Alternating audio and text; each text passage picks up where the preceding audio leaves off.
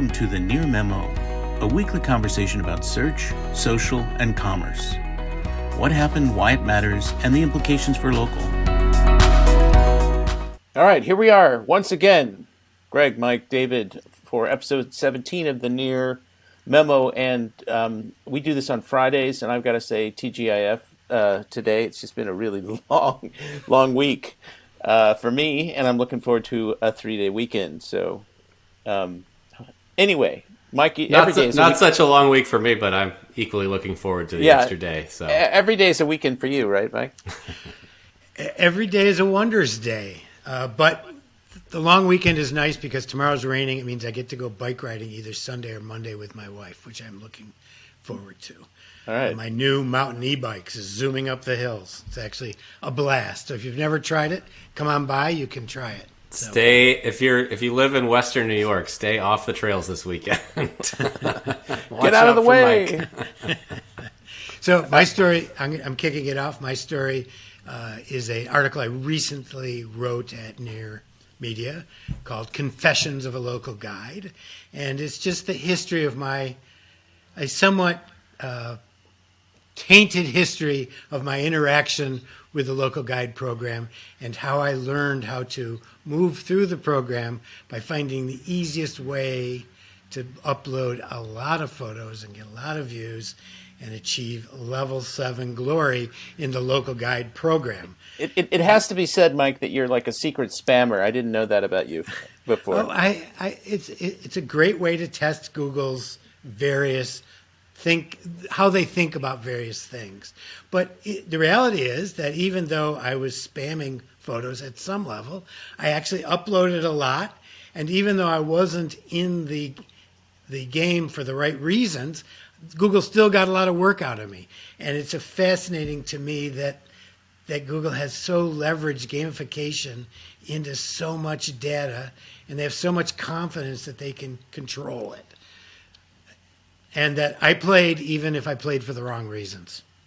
Or maybe they were the right reasons. I don't know. Well, you should point out what the serious point is for business owners. Well, the serious point is that some of the images I uploaded were absolutely terrible.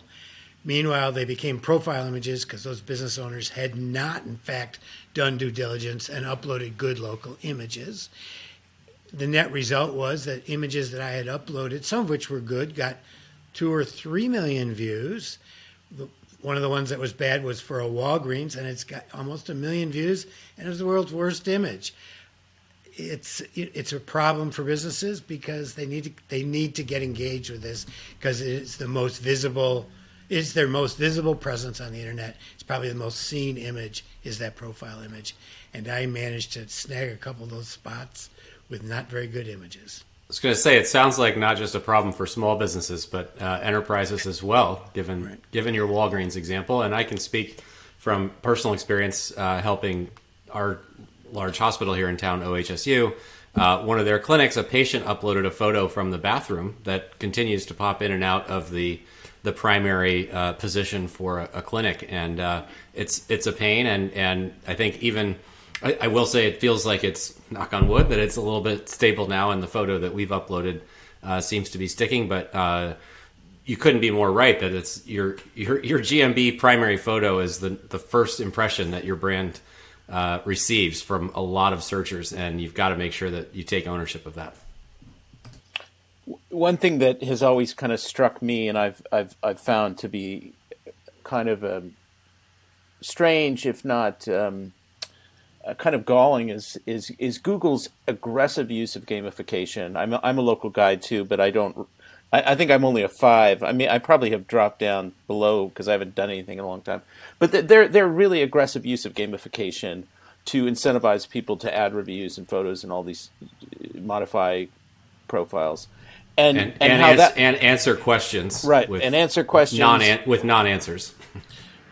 Precisely, but if you were a business owner, you would never be permitted to incentivize your customers to review you, enter for a chance to win, or quid pro quos, or any of that kind of stuff. So there's a total double standard going on here, and I mean Google probably can defend it in some way, but I find it just really ironic and strange.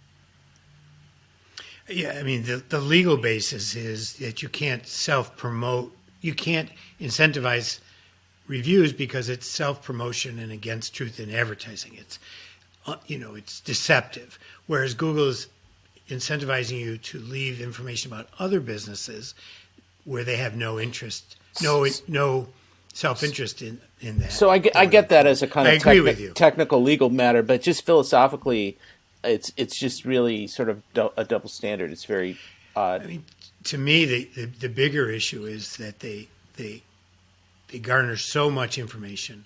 They have so much hubris. They think they can control it, and yet they never put enough intention into their algorithms to do so.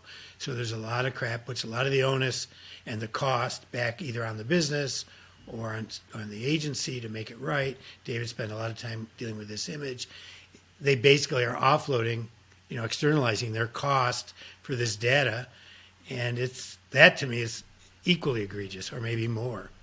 Greg, you made a related point in our chat earlier this week that Google is continuing to prioritize sort of volume over quality, and the gamification only increases that prioritization, that they're just after more and more and more, regardless of how good or bad the contributions are. One of the side effects, I think, of that attitude is that they let a lot of spam go through, and there was that CBC story this week about, it's one of any number of stories now about how a publication did an investigation and discovered a lot of fake reviews, and then you get the sort of standard line, well, we've removed X billion bad profiles, but it's and the standard line also says, well, the spammers are really smart and we're constantly upgrading our systems and we think we have it under control, which is what they said to me in 2008, as I noted in that article, and they say the exact same thing in 2010, 11, 12, 13, 14, 15, and so on. Was that the infamous locksmith measles case? No, that was Microsoft Escort case. Okay. Very good. Yes, totally that you talk about in the article, which is which is fun to read. My closing thought on this is, if you want to be a local guide and you want to advance quickly, go read the article. I gave you some great tips how to scale your efforts efficiently. I used Google as my model, and I was able to crank out an image a minute. I was, so. Are you still doing that? I am not. Once I hit 7, it was clear I wasn't going to get to 8 where I live. So that's, you're going to have to move to a more populated area, I think. Yeah, that's going to happen. All right. So on the theme of sort of fraud and trust, one of the things that was really interesting about Google Marketing Live, which was their ads-focused event that's kind of a companion to their I/O developer conference. So I/O was last week or whenever, 2 weeks ago maybe. Who knows? The days are all bleeding together. This week, Google Marketing Live, and there were a ton of ad-related announcements, which I couldn't capture in the newsletter, but tried. They talked about commerce. They talked about a lot of new tools. There's a ton of stuff. I mean, I posted the condensed version of their keynote, which is worth watching, in the newsletter. But one of the things that was really striking to me is how privacy showed up in every one of these discussions, with the exception, I think, of Bill Reddy's shopping discussion, potentially. But it was emphasized again and again and again. And Jerry Dishler, who's their VP of ads, basically said that this implied contract of trading personal data for content, for free content, is now over. People are no longer want that bargain, and it's incumbent on everybody to recognize that and to change. And that was, it's sort of like Google gets religion, but at the same time, not 100%, because they're still doing things in the background that are not consistent with that rhetoric. And, Dishler's solution was basically first-party data, develop your first-party data, machine learning and automation, AI, to do predictive marketing stuff, and then Flock, right? Google's browser-based cohort group sort of targeting methodology that a lot of people are objecting to, and the byproduct of this is Google and Facebook and Amazon and some of the big players are going to be fine because they've got such end-to-end data and ecosystems. But the smaller publishers and everybody else is not going to be fine, which is partly why we're seeing the rise of subscriptions. And so this is kind of the paradox, which is that as the internet gets more privacy friendly, it reinforces the power of these big companies. And I'm going to segue into small business commerce, unless you guys want to say anything there. No, I feel like I'm giving it a little quick. The one observation I have is that Flock, though, appears to be dead on arrival to me. Yeah, that's right. WordPress and Joomla, right? And maybe a whole bunch of Drupal also, which is 75% of the internet, probably right there between those three. So default not accepted. So I don't. Well, Google is not acknowledging that at this point, at least. Right. But so just real quickly on the shopping stuff, also coming out of Google Marketing Live, Google's shopping strategy continues to evolve. Google's trying to get more and more product inventory, more and more product data out there. They've opened up free distribution as part of a strategy to do that. And two of the things that were really striking to me about Bill Reddy's remarks and some of the announcements was their focus on real-time inventory and small businesses. And to that end, they've done partnerships with WooCommerce, Shopify last week, GoDaddy, and Square now, who are all going to be sort of on gateways for their small business customers to syndicate products on Google. And Wix, I heard today. Yeah, Wix, all of these guys, right? And so it struck me that years ago when we all first got into this, it's services versus products, but it's still sort of true. The newspapers and traditional media companies and the Yellow Pages, these were all the big aggregators of small businesses that Google was relying upon as a kind of outsourced sales force or an outsourced kind of marketing channel to reach small businesses. And now they've really shifted to these SaaS companies, And again, it's partly about product versus services, but not entirely. These are the new aggregators for them. I heard today that Wix has been authorized for Google's whitelisted GMB listing creation as well. So they're getting even closer with some of these platforms. I would argue that Wix, of all of the website builders, so to speak, I know that's a gross oversimplification of their platform, but they probably have the best reach into the GMB entities that Google has the hardest time reaching in terms of very small businesses, potentially very new businesses. So that seems like a really good partnership from GMB's standpoint. Right. One touch to create a website and get your GMB listing and to get your inventory into Merchant Center. It's compelling.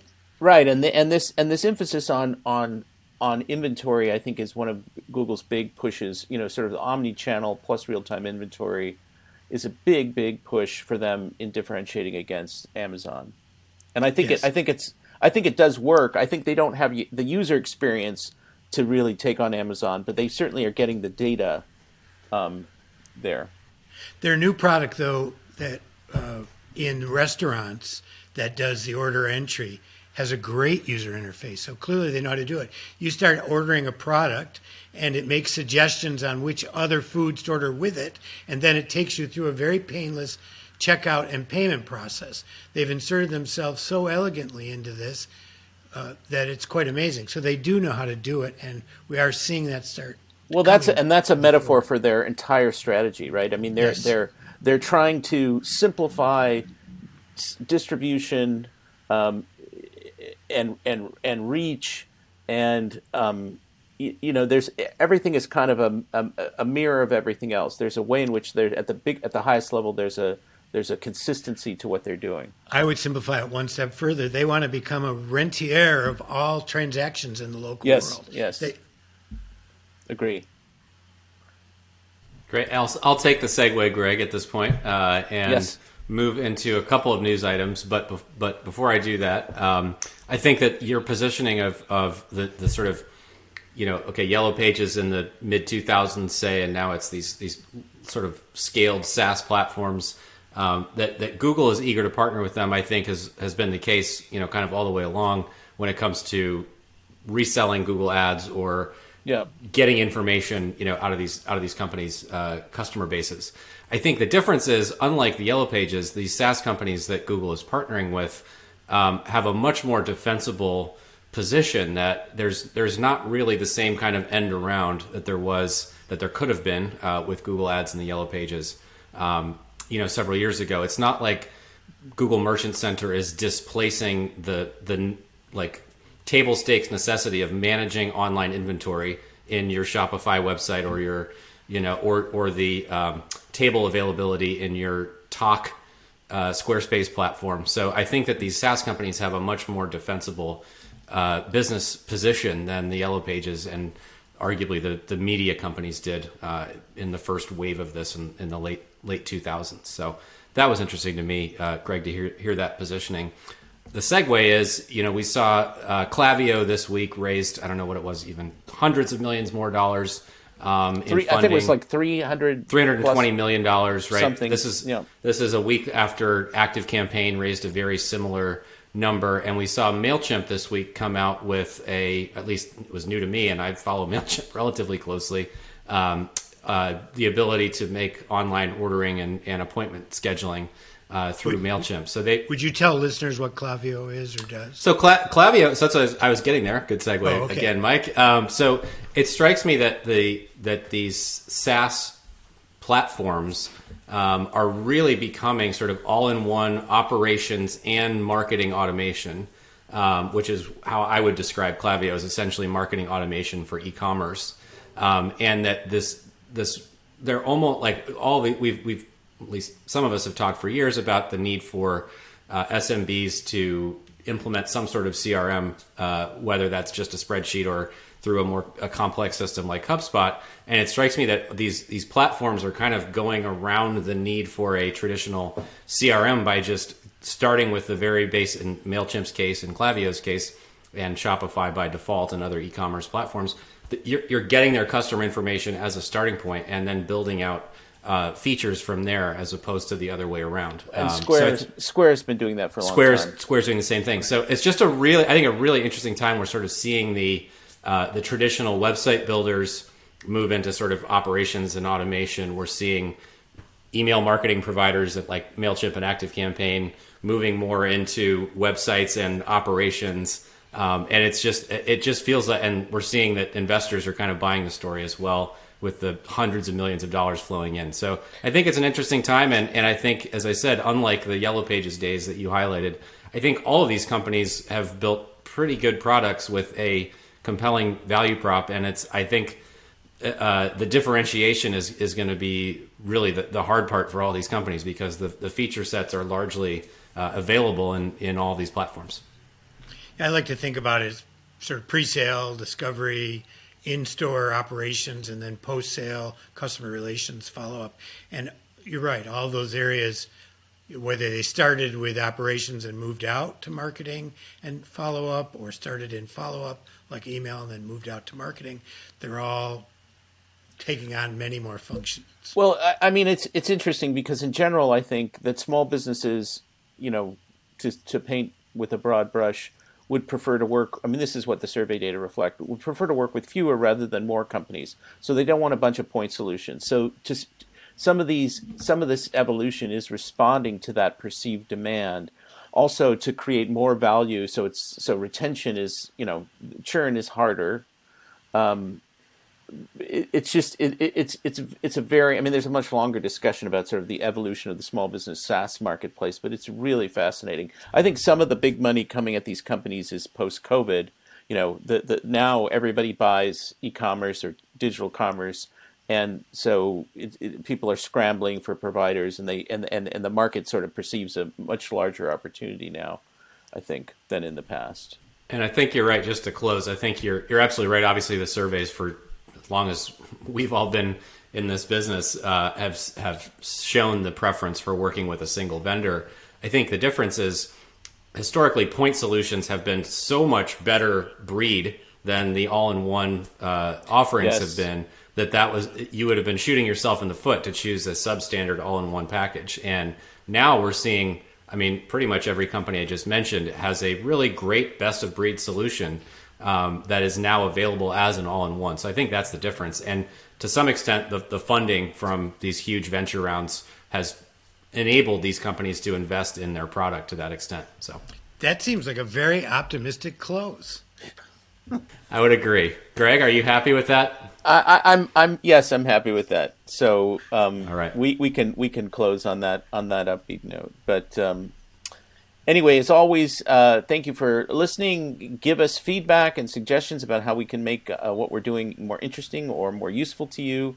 And have a good week, whatever it is for you. Thanks for joining David, Mike, and Greg. To stay on top of the latest developments in local, subscribe to our newsletter at nearmedia.co. We'll see you next week.